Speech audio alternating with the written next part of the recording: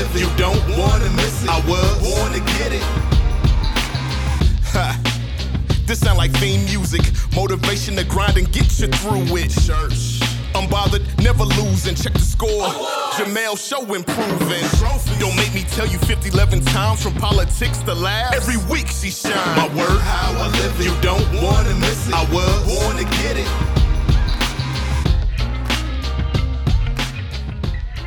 So this episode, I have a very special word of the week. And that word is bravado. As in the black girl bravado. Just give me a second to speak. It's the word of the week. Yeah. Now, while black girls and women definitely possess a special kind of bravado, in this case, I'm referring to my girls, Brittany and Germany, who are the host of an amazing podcast called The Black Girl Bravado. I am so proud to announce that The Black Girl Bravado is the first exclusive podcast I'm launching on the Unbothered Podcast Network. A quick word about this network, which I created in partnership with Spotify. Now, the reason I created this network is that I felt a tribute to Black women was in order. All podcasts on this network will center Black women. They will feature Black women as hosts and creatives. And this network is Black woman-led. Meaning you have Black women ideating and creatively building these podcasts and producing these podcasts. I wanted to create something that highlighted the brilliance and the complexities of Black women. I wanted content that showed how we laugh, how we love, how we reflect, how we nurture, how we worship, how we create conflict, how we solve conflict. Just something that hit on the many complicated facets of Black women. With that in mind, I am so thrilled to introduce new audiences to The Black Girl Bravado, where Brittany and Germany have conversations about self-love, self-care, wellness, mental health, and relationships. But they do it, let's just say, in a very, oh, these are my homegirls kind of way. So meet The Black Girl Bravado. It's a new era that's starting off in the Unbothered family. We have the Unbothered Network launching, and it's certainly a special day for me. But I just wanted to know from you, Brittany and Germany, how do you feel about joining the Unbothered family? And I guess in this new season of your life, of your very wonderful podcast, The Black Girl Bravado. I personally feel super excited, charged up, ready to go. I also feel blessed, but most of all, I feel honored to be on this network alongside you, Jamel. You are so powerful. You're inspiring. You're really just that girl. So to be here just feels amazing. Yes, I'm echoing all Brittany's statements and sentiments. She took everything out of my mouth. I'm so excited. This partnership is just so aligned. It just feels right. We've been saying that this whole time, and we're just so happy that it came to be that, you know, all of our paths connected and crossed. I'm just ready to do good work together. I'm really ready to connect more with other women and, you know, just build something great. It's going to be a great, great, great time. Now, of course, this is going to introduce you to a lot of new listeners. Of course, the day ones will be down with you no matter what. Those already a part of the BGB family. But how would you describe what people can expect from the Black Girl Bravado? Listen. You can expect to have a good time. You can expect to feel seen. You can expect to feel like, wow, like, why do they get me like that? We're super relatable. We just talk about the things that Black women deal with on a day-to-day basis. We're best friends, so it's really just our shared experience on the mic. You can expect homegirl vibes. Yeah. Yeah, it's true. Sometimes y'all do bring that out in people. Among the many things, though, that I love about you all, it's your vulnerability, your humor, which I think is really underrated. Y'all are kind of funny as hell, and I don't know if people have told you that. We actually say that what we do is edutainment. Yeah. Okay, I get it. So I think that they can expect some candy and maybe get a little broccoli from both of y'all. Listen, all of you out there who have not listened to this podcast before, be sure that you start listening to The Black Girl Bravado because it's very soothing for the spirit. I definitely consider it self-care because they will get you right together, but in a very soothing way. Sometimes you all give it to people real because sometimes that's also what we need. You always make sure that we feel your real energy and spirit. So Brittany and Germany, I appreciate you all joining the Unbothered family. And y'all out there who are listening, make sure you, again, check them out exclusively here on Spotify on the Unbothered Network. There's new episodes every Tuesday. Just give me a second to speak. It's the word of the week. Y'all hear the homegirl vibes. Love those ladies. And now on to today's show. So this podcast is going to be a little bit different. For one, it's out of sequence. Usually during mid-conversation, I got a story to tell. And then post-conversation, it's fucking Unbothered. Today, me and my special guest, our conversation is going to go straight through, uninterrupted. And then when that's concluded, I'll tell my story and you'll hear about what I'm fucking bothered about. So let's talk about today's guest. Now, he'll go down in NBA history as one of the best shooting guards ever. He's won multiple NBA titles, including a Finals MVP, goes by the nickname of Flash, and he's played with both Shaq and LeBron, though not at the same time. Currently on Netflix, he has executive produced a new documentary, along with his good pal LeBron, about the 2008 U.S. men's Olympic basketball team, also known as the Redeem Team. Now, this was the team that had to go through a long process to reclaim America's status as the top of the basketball hierarchy. Because I don't know if y'all remember this, but we got absolutely wiped in the 2004 Olympics. And it had folks wondering if our run at the top of the world basketball hierarchy was over. This is a great documentary, and I highly recommend it because there's so much compelling footage, including a lot of the late Kobe Bryant, who is a very key member of the Redeem Team. Anyway, my conversation with this episode's guest was taped in front of a live audience after a special screening of the Redeem Team documentary. Coming up next on Jamel Hill is Unbothered, DWYANE Wade.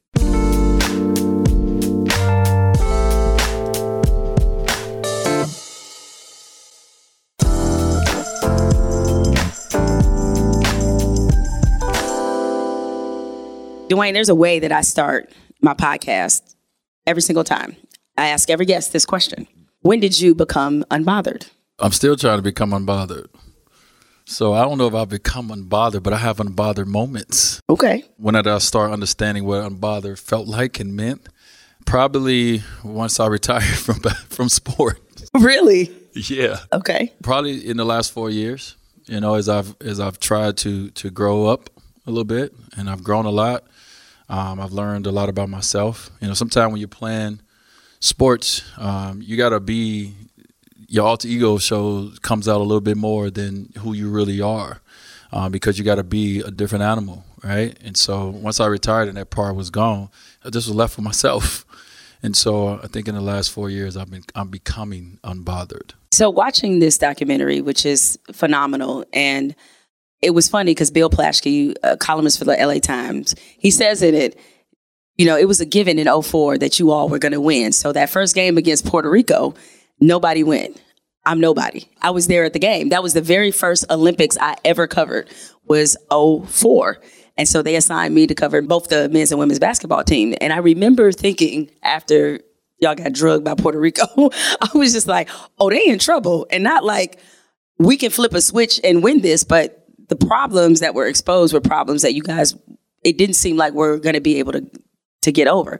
So you all win the bronze, which is considered a huge embarrassment because everybody's used to the U.S. dominating. For you, when they gave you that bronze medal, what did that feel like? First of all, hindsight, the bronze medal it's pretty good to win a bronze. It is. Like hindsight, you're like, I'm on the podium. Right. Athletes work their tail off to get on that podium. And we looked at that bronze like it was a penny. That's how we treated it. And that's how we felt in a moment because of the expectations that's put on the U.S. men's Olympic team. I mean, we supposed to win gold, and we are the guys, and everyone want to take pictures with us. And so we were embarrassed.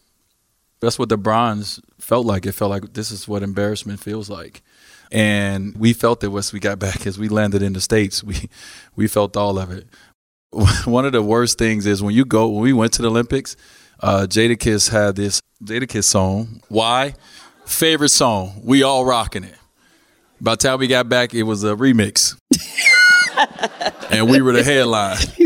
And so one thing I remember, Jamel, is I remember sitting there, and I'm young. I don't really know what it means to be on the Olympic team yet. I knew what the dream team looked like. I know what we all felt like with the dream team getting put together. But I didn't feel like I wasn't supposed to be on that team. Like, I got a call 2 weeks before training camp, like, hey, would you show up? And so I really didn't understand, like, really how important it was and how big it was at that time. But what I did realize is that feeling sucked. And I remember watching Argentina celebrate on the court after the game. And I was like, the celebration and the way they celebrated together, it looked different. It felt different. And we knew we had a lot of work to do to get to that point where we were actually happy for each other's success the way they were. Like, you can tell they were brothers. And like it was tears. It was real, tears. And so we couldn't have won that because we couldn't have appreciated what it would have been to be able to walk away with that goal. And so we needed that butt whipping. At that point, once that experience is over, are you thinking, I want to do this again? I want to redeem myself or help America redeem itself? Absolutely not. Never want to play again. It's like, I'm not coming back here. I done gave up a month and a half of my summer. I just got an NBA. I got a little money. I'm trying to get out here. I live in Miami. I'm trying to get out here in these streets. And then, it sets in. And like, once again, the embarrassment sets in. And the competitor in you sets in. And you're like, okay, we got to go redeem ourselves. And so 06 came. And we like, all right, let's go out and get this gold in the World Games and get ourselves ready. And then smack. Another bronze.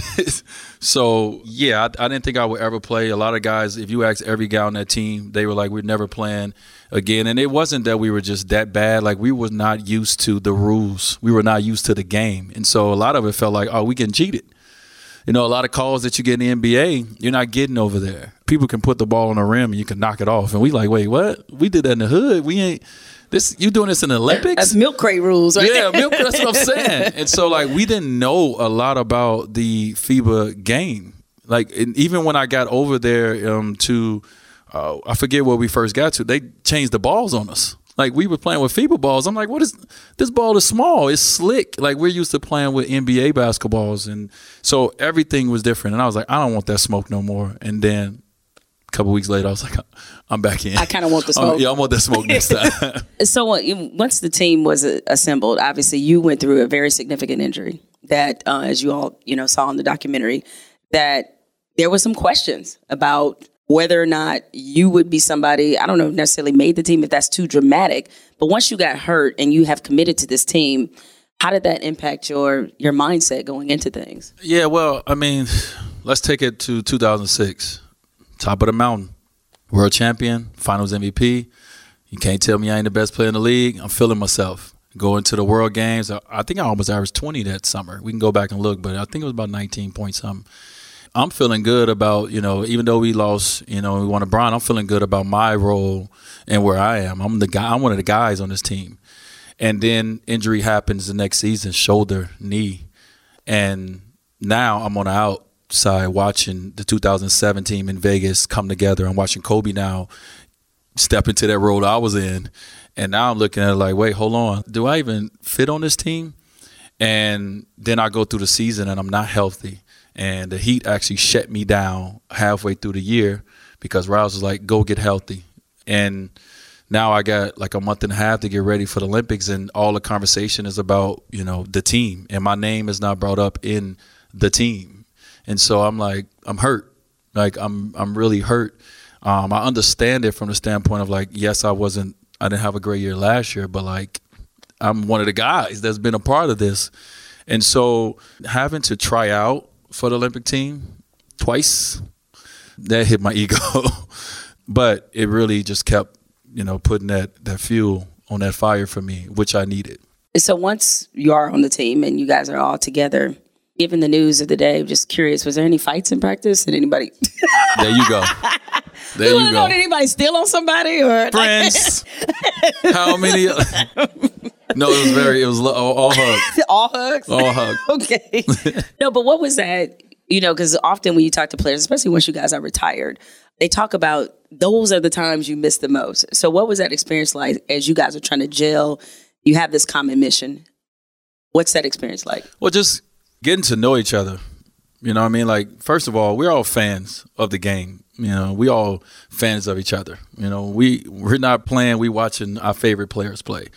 And these are all the guys that you hear, as LeBron said in the doc, these are guys that you was like, man, if I had Chris Paul, like, come on now. You know what I mean? And so now you have it, and now you're around these guys, and now it's like, it's cool. Like, now I'm around Kobe. Like, I grew up wearing Kobe's jersey. I grew up, you know, trying to be like Kobe, right?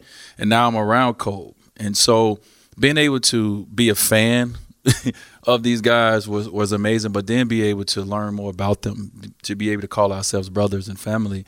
Like, we really had to get to know each other. We really had to spend a lot of quality time together, and we did that. And whether it was at breakfast, or whether it was in the weight room, whether it was, you know, in workouts, whether it was on the plane, like wherever we were, we just was all together. And like I said, it was just watching like Argentina, like they were together, and we couldn't just show up and like not know nothing about each other, not know nothing about each other's family, not really like want it for the other guy as much as you want it for yourself. And so that's what we built. So who is it that you would say your relationship with came the furthest during that time? Well, first of all, I believe all of us would say Kobe, because nobody had a relationship with Kobe. So if you was able to say hi, that was, it went far. But me personally, yes, I would say probably, if I say two people, I would say Kobe and Chris Paul. Chris Paul was coming off of his rookie year at that time as well. And so I didn't know CP. You know, Bron and Carmelo knew CP. And it was like, all right, I'm friends with them, so I guess I got to become friends with him. And then I actually started, like, I love the guy. I was, oh, he's cool. But Cole was somebody for me that, you know, we both was playing the same position. I was 26, he was 30. I was chasing him to, you know, to get in his eyesight so he can respect me. And I've always heard about his work ethics. I've always heard about this, like this character called the Black Mama that we all, you know, got wind of. And I wanted to see what the Black Mama was really like, right? Like, I'm like, how hard do he really work? Like, I work hard. And then we all got a chance to experience the work. And like these stories that we tell, there's only a few. Like he kept doing this. Like he kept one-upping us. If we showed up at 6 to work out with him, then he was like, all right, well, I'm gonna get up at 4. You like, you know what I mean? And so like being able to sit like this and have conversations with him and be able to understand his mindset, be able to laugh with him, you know, that's a lot to laugh with Cole at that time. Cole wasn't a laugher. He didn't talk to you. He didn't dap you up before games. He wasn't a laugher. Yeah. You know what I mean? Like we all had handshakes. Kobe had no handshakes with nobody. It was just straight like, let's get to it. You know what I'm saying? And so it was great for me to be able to, one of my idols, you know, somebody, and I always say Jordan, Kobe, and Iverson are my favorite players who I model my game after, to be able to get to know him personally. With Kobe, I think for a lot of people seeing this footage, it's celebratory, but it's also heartbreaking at the same time. When you first saw this in its final form, seeing all the footage and everything together, what was your gut reaction? Yeah, same thing. And I got a chance because, you know, I was lucky enough to, once again, let me just say this, I was lucky enough to be an executive producer on this. You know, I give a lot of credit to the producers, the directors for reaching out and really, you know, understand the importance of having the players' voices a part of this. And so I got a chance to kind of get in early before all the edited footage, and I got a chance to see a little bit more. And I watched it by myself the first time. My wife wasn't in the room, and I watched it by myself, and I was crying. I got emotional. You cannot see Kobe and Gigi together and not burst out in emotions and in tears. And so it was very emotional. And that's why it was important that myself and LeBron and Melo and CB and all the guys' voices was a part of it to tell Kobe's story the way that we seen it, the way we experienced it. You know, statute of limitations have passed. Is this where the Heatles were formed? Is this where it happened? You can tell us now, T-Wade. Like, what do you mean by that? Okay. During the 2008 Olympics, were you having conversations with LeBron, with Bosh, who maybe other people we don't know, saying like, you know what we need to do? We need to be like Voltron. Some of y'all too young to get that, but like we need to form this power team. Is this where these conversations were happening? No. I don't believe you. I don't believe you. I don't believe you. I gotta be honest. I do not believe you. You didn't tell me not one time Nowhere was anybody talking about playing together. I wasn't privy to that conversation. I don't understand how y'all can ask me and then don't believe my answer. You believe my other ones though? You don't believe this one? We don't believe this one. I don't. The conversations never happened. Never happened. I'm not in my. Because this is 2 years before. Yeah, I mean, I get You it. know the timeline, right? I understand how it looks. Okay. You know what All I mean? right. Y'all know, like I understand how it looks, people.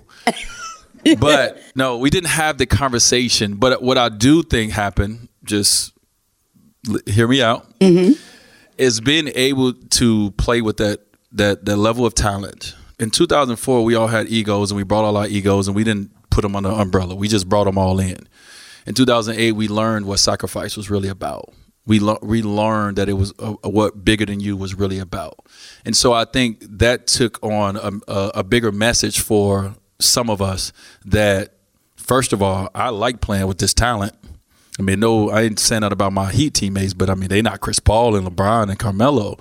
And so I think we just in the back of your head that you can play with this talent. You get a chance to do it in All-Star games. You have fun with it. You get a chance to do it in the Olympics. It's amazing. But we never thought it would. I never thought LeBron James would play in Miami. Why? Why would I think that? Why would I might be starting to believe you a little bit. You know what I'm saying? Okay. Like, why would I think LeBron would come to play in Miami? Come on, guys. Like, just seriously. I mean, it is Miami. And I held it for 2 years. I didn't say that he gave you the yes then. What I'm saying is that, you're like, Miami's kind of cool. A place. I mean, yeah. No state taxes. Like I don't think he worried about state taxes. I don't think he had 90 off the back. I don't think. Nah, it was never a conversation. And like, I feel like I've been asked this question so many times. I feel like I should just start lying and say yeah, because then I feel like we could just move on from it. Yeah, we probably stop asking at that point. I'm still not saying yeah right now. It's okay. It's your story. You sticking to it. So once it's over, you guys achieve something that you had been fighting for a couple years. What is that feeling like when they put the gold on you? Doug Collins, he talks about in the documentary, and he says in there, he told us to make sure that we hear the national anthem. And, you hear him say that, and you want to get to that because if you hear in the national anthem, then you know that you guys have won because we've been up there before and we didn't hear our anthem. And just being up there in that moment, I believe each individual went through the Rolodex in their mind of their entire basketball journey. It's hard to be great in anything. It's even hard to be average in a lot of things. And so to become great, you start thinking about all the work that's went in it. You start thinking about the surgeries. You start thinking about the sacrifice. You start thinking about all the hardship. I mean, I'm standing up there at 26 years old. I'm fresh in the middle of a divorce and custody battle. I'm fresh off of 2 surgeries. It's real. Life happens. And so you're sitting up there in that moment and you realize like through all that darkness, like it is still light. You know what I mean? It comes out, and it came out in the form of a gold medal. And just sitting up there, like you could see my face. I was just like, I just couldn't believe it. I was like, this feeling that I have, like I just tried to like just stay in that moment because I knew that feeling don't happen often. You don't win a gold medal. You don't succeed in that way. That you don't get to play and stand next to Kobe on, like, it doesn't happen. And so for me, I was just like inside. I just was like, please just go slow, national anthem. Like, go slow. You know what I'm saying? Because I just wanted to, we all wanted to just enjoy the moment.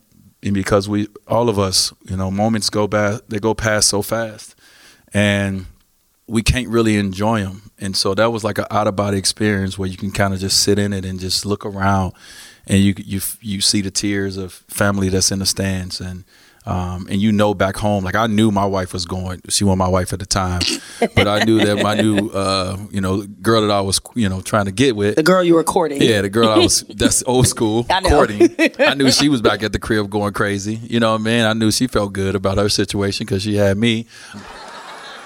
You know what I'm saying? And so but you're sitting there, you're just thinking about just everything. And just that moment for me and for all of us, just like you go through your own individual journey through life. And, the highs are great, the lows suck. And that was the highest of highs. And so it felt amazing. What do you think you learned about yourself going through both 04 and 08? I mean, I think I say it all the time, but, I learned what the bigger picture looks like and what it feels like. When you get into the NBA and, you're pretty good and you're you're getting all this attention, you're getting all this, you really jump into the individual. It becomes about you right away. I lost my mind a few times, you know what I mean? And got humbled in 04. Got humbled in 04. Got humbled in 06. Got humbled in 07. And so I just realized that, and my dad always told me when I was young, and I don't think I realized it as much, but my dad didn't care if I came home and I had 40 points. My dad cared when I came home and I had 15 points and I had 12 assists and I had 10 rebounds and I had 7 blocks. This is really a stat line, by the way, when I was a kid. It did feel real personal. Yeah, I remember it because I remember my dad celebrating and taking me to McDonald's. I'm like, all I had was 15. But he was trying to show me that it's not about the individual, that, you play a team sport. And if and I think, for a lot of us, if we wanted individually to be great, then, we should have picked up golf like Tiger, or we should have picked up tennis like Serena, singles tennis. But we didn't. We picked up a team sport. And when you play a team sport, it has to become bigger than you. And I learned that throughout that process. Thank you for ending a mystery. So parents do have McDonald's money. That actually they do. They actually do. It was a little when they had it was like a little quarter pounder. It was like a $2 joint. It was only because it was $2. It was a special that was it had it for about a week. And that was the week, baby. So I want to pivot slightly because I'm sure as you watch this, I'm wondering if you think about maybe the man you were then versus the man you are now, and what your evolution has been like. Is that now you're not playing. Now you have become, in many ways, a spokesperson for a lot of different things. And I think people look at you as a family man, a great husband, great father, all those things. So when you think about how you've evolved as a man from there to now, what comes to mind for you? Well, I didn't eat fish back then. I didn't eat vegetables back then. You didn't eat vegetables? I was on burgers and fried chicken. Dog, your colon was woo. No, real. My meal was chicken fingers and fries, hot dogs and burgers. Literally, that's how I was hooping. So you was eating off the kids' menu, straight off the kids' menu. So that evolution I eat a lot of different things. Much healthier do you eat now? I feel like at the time, I said this out there on the carpet, I wasn't a man. I was an adult boy. I mean, I'm still trying to grow into what that really means. But I just look back at that time and just think about what I didn't know, what I didn't experience, what I have not seen yet. Lisa, no, she had to drag me to the Great Wall when we were in China. I was like, I don't want to go see the walls. She looking at me like, what? I was like, I don't want to go see buildings. They looking at that was my mentality. I was young. I was ignorant. Mm-hmm. Just looking back now, and I'm appreciative of the experiences that I've had. I'm appreciative of the people who have come in my life to help me see different, and I think it all is all not for me. It's all for my kids. It's for me to see different and hear different and know different, so I can teach them something different. And so that's what we're trying to accomplish.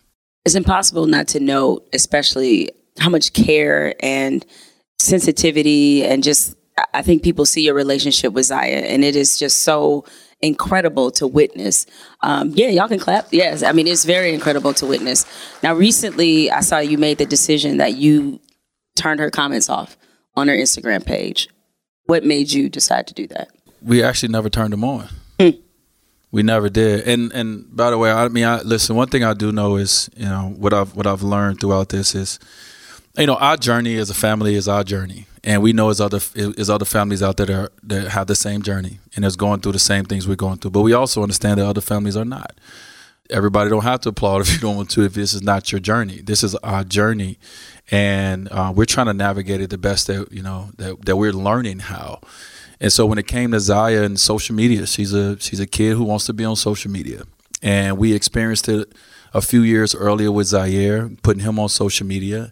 And you think social media is this great platform, and it is. But also, too, we all know what comes with that, right? And so just seeing the ugliness and the negativity that my son dealt with just because he was my son and he played basketball, the things that they would say. And so once we got around Isaiah on social media, it was no way that we could allow that to happen for her. She gets enough. She gets enough people at school that come to him like, hey, have you seen this or you know this?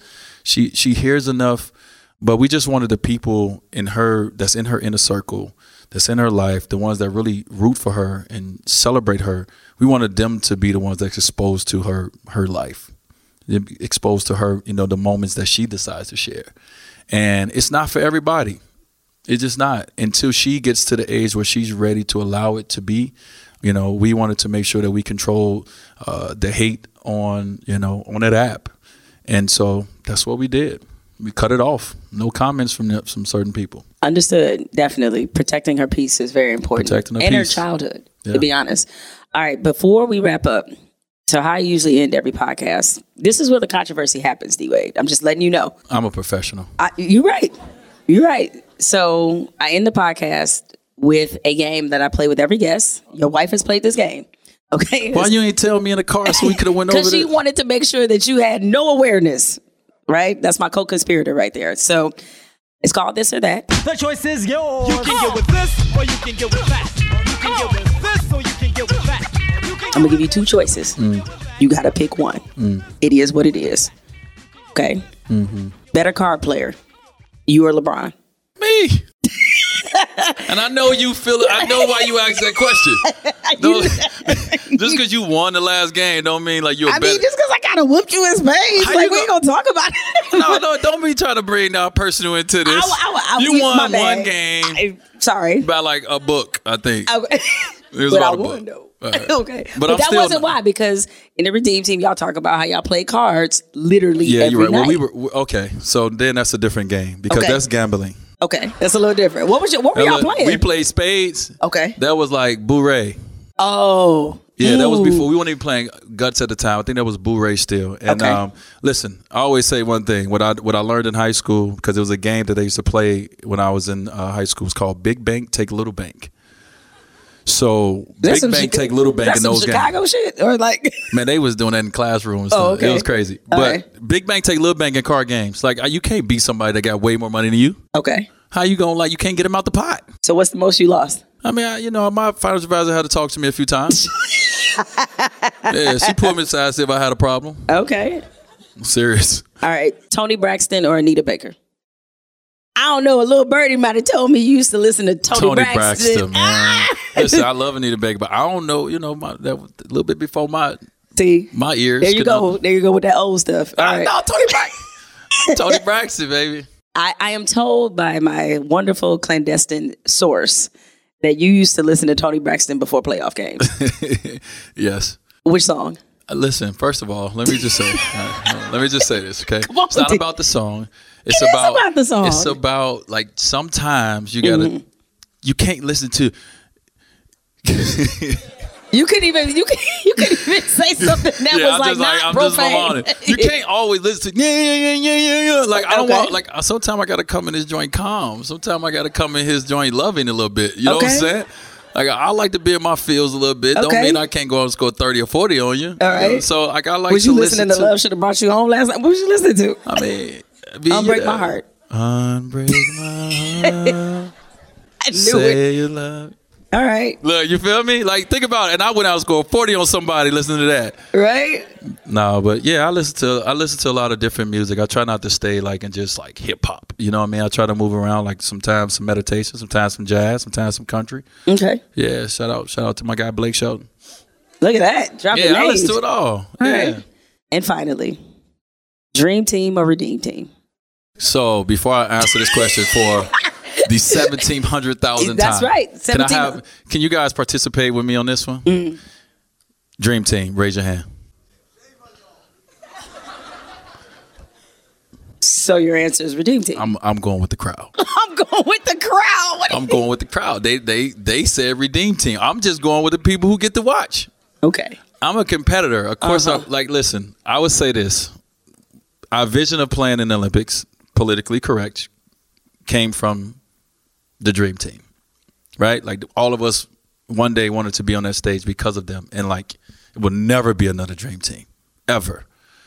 But it would never be another Redeem Team. And a lot of it has to do with what we were dealing with versus what they had to deal with.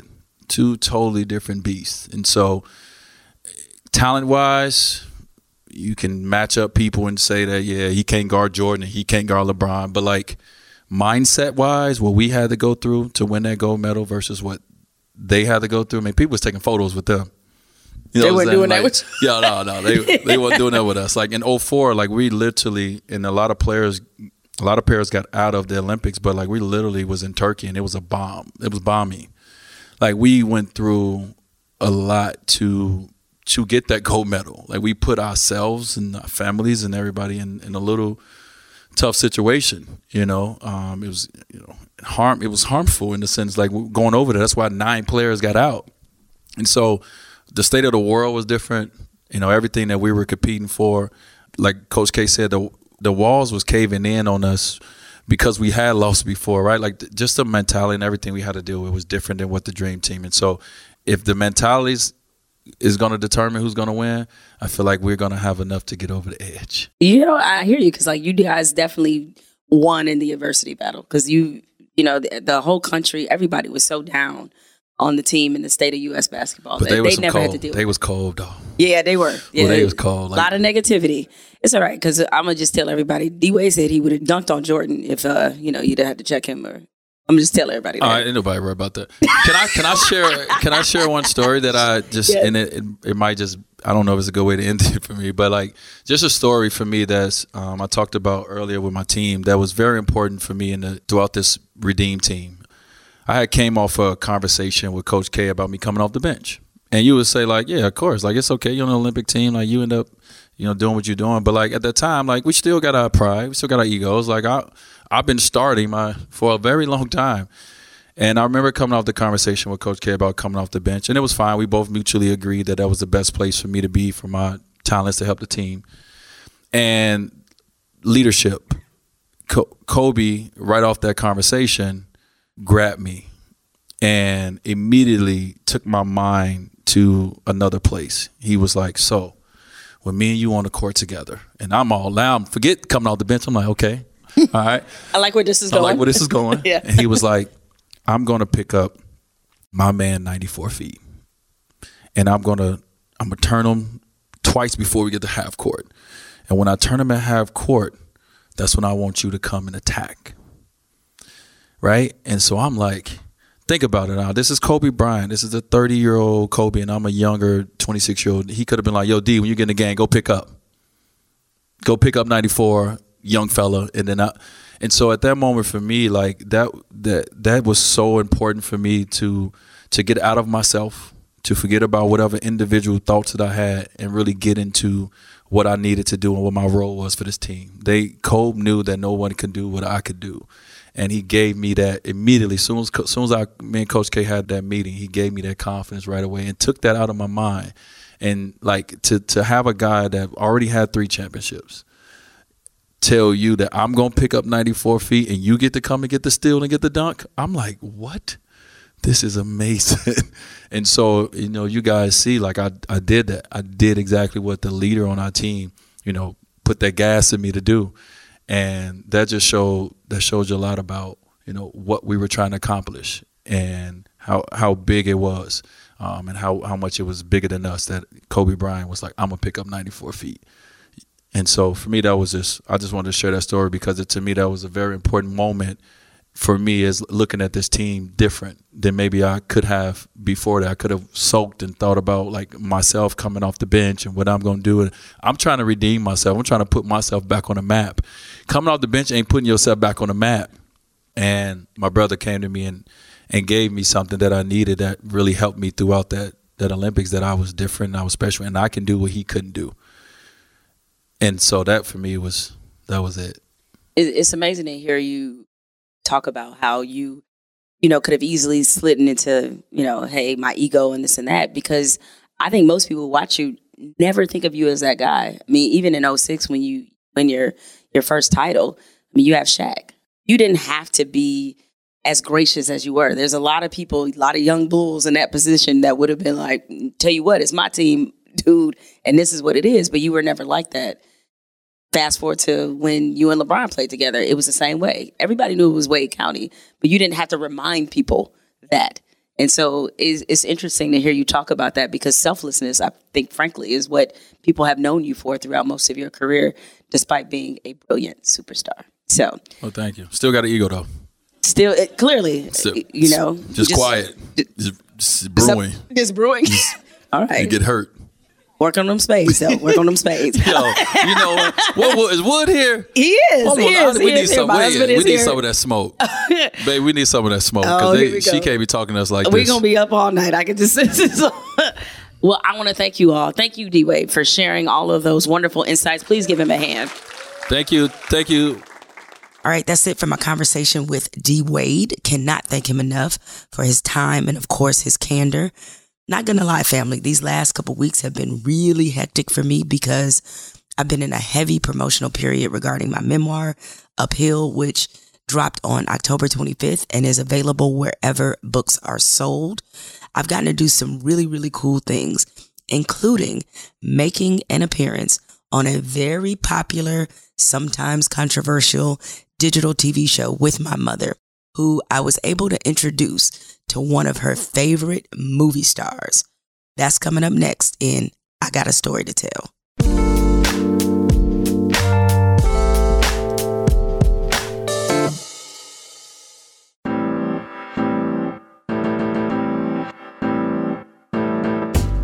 Some of you may have seen that me and my mother appeared on Red Table Talk last week. And I hope you noted that me and Willow were the only ones on our episode who didn't cry. But I got a story to tell about our entire Red Table Talk experience. Now, one reason I wanted to do the show is that I wanted my mother to have a bit of a Hollywood experience. And of course, also the opportunity to use such a powerful vehicle to tell her story. And man, did Red Table Talk deliver. They flew my mother out to Los Angeles from Detroit first class. They put her up in the Four Seasons. They bought the clothes she wore on the show. They gave her full glam. Hair, makeup. I mean, Mom's face was beat to the gods. She got her own trailer. They provided us with lunch. They gave her a bunch of Red Table Talk merchandise. And even though they made her feel like a queen, which was her words, not mine, none of that was even close to what was later the icing on the cake. So after we filmed our episode, my mother and I were filming some additional content for social media. Now we were just waiting there for the social media crew to finish setting up. And then in walks Willard Smith, aka the Fresh Prince himself. Now, I had never met him in person, and I was assuming he had no idea who I was, even though while we were taping our episode, Jada Pinkett Smith told me that Will was a fan. I thought she was just trying to be nice. But when Will came in, he gave me a warm hug, and we talked like two homies that had grown up together. He definitely knew who I was and was a fan of my work. Meanwhile, my mother, who is not necessarily known for being quiet, was utterly silent. For a few minutes at least. And she was off to the side, kind of looking like a shy schoolgirl. Now I could tell she was completely starstruck. And I found this to be really amusing.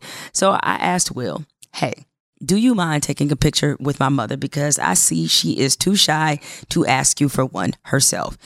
And he laughed and said, of course. And then she blurts out, I really wanted one, but I didn't want to ask. It was all good. And we took some great photos. Now, that's all it took for her to go from shy schoolgirl to talkative auntie. Because next thing I know, her and Will trading Bible verses, talking about life. I mean, as far as I know, my mother probably invited him to her weekly prayer meeting. It was a wonderful experience, and I'm glad I was able to give my mother that taste of Hollywood that I know she has always wanted. It was the first time we've ever been interviewed together, and I know that a lot of people have varying opinions about Red Table Talk, but as far as me and my mom are concerned, they deserve a 5-star rating. Now, usually at this point, I kick it back to the guests so we can continue our conversation, but as you can probably already tell, we're doing things a little out of order in this podcast. Coming up next, y'all know what time it is. Fuck it, I'm bothered.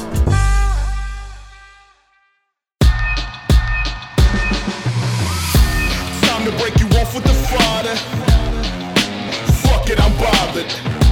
Hit you with the spice that I offer. Fuck it, I'm bothered.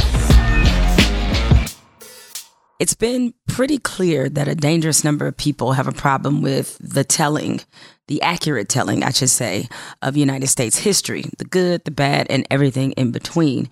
Actually, let me be clear. There's a significant number of people who have a problem with the Black experience being present in our telling of the overall American experience because of the nasty history of race relations in this country.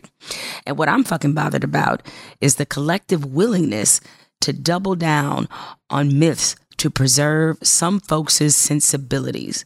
And y'all know who I mean by some folks. Recently, a couple brothers crashed a slave reenactment. Oh, wait, my bad.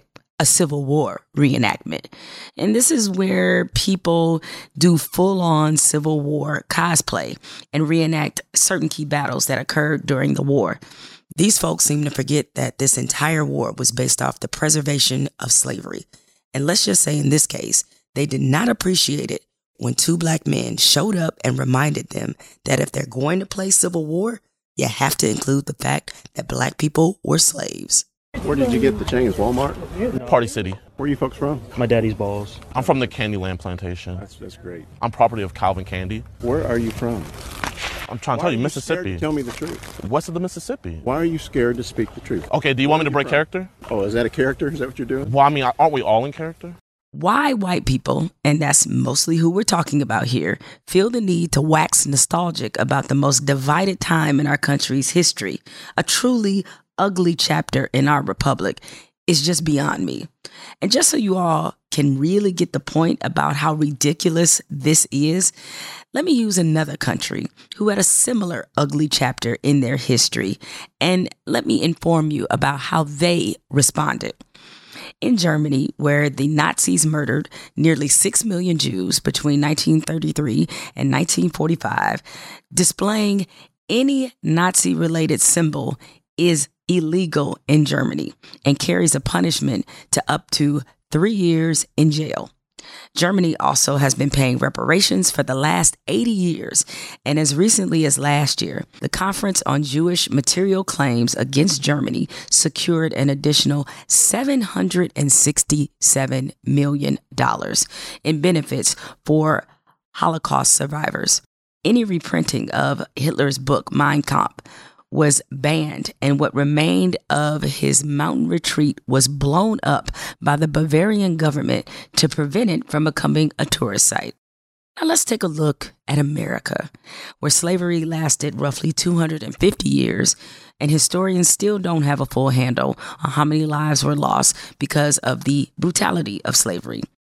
There also was another 90 years of Jim Crow that followed slavery, and essentially a long period of legalized racial terror.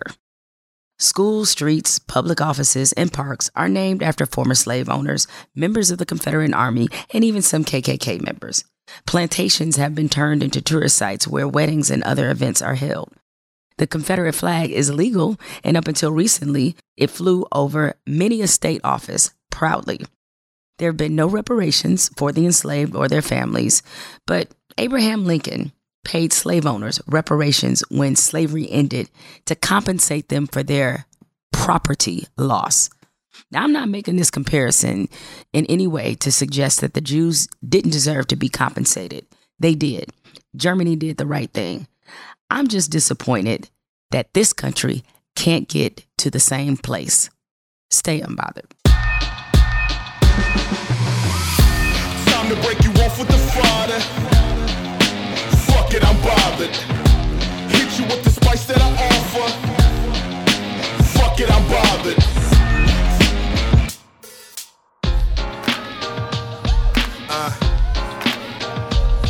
My word, how I live it. You don't wanna miss it. I was born to get it. Jemele Hill is Unbothered is produced by Spotify and Unbothered Inc. From Unbothered Inc., Christina Tapper is our head of content. Ashley Van Horn is our head of talent. Ashley J. Hobbs is our creative producer. Rich Berner is our head of network production. And Evan Dick is our executive producer. From Spotify, executive producer is Christina Tapper. And project manager is Jess Borson. Our theme, Word of the Week, and Fuck It, I'm Bothered tracks were written and performed by Brandon Lowe, produced by Lucas Spry and Alexander Hitchens. This or That Music, the choice is yours, revisited by Black Sheep. Written by Andres Titus, William K. McLean, and Johnny Hammond from Universal Polygram International Publishing, Inc. on behalf of itself and Pete Bow Music. You can find more from me on Twitter and Instagram at Jamel Hill. This sound like theme music. She dropped word of the week, it's best to use it. Church. Unbothered, never losing. Jamel asked this or that, get to choosing. Pick one. Child of 7'5" and 21. Wave goodbye to 45. Bye-bye. Don't make me tell you 50, 11 times from politics to laughs. Every week she shine. My word, how I live it. You don't wanna miss it. I was born to get it. And you don't forget it. Sit back for a minute. I was born to get it. My word, how I live it. You don't wanna miss it. I was born to get it. And you don't forget it. Sit back for a minute. I was born to get it.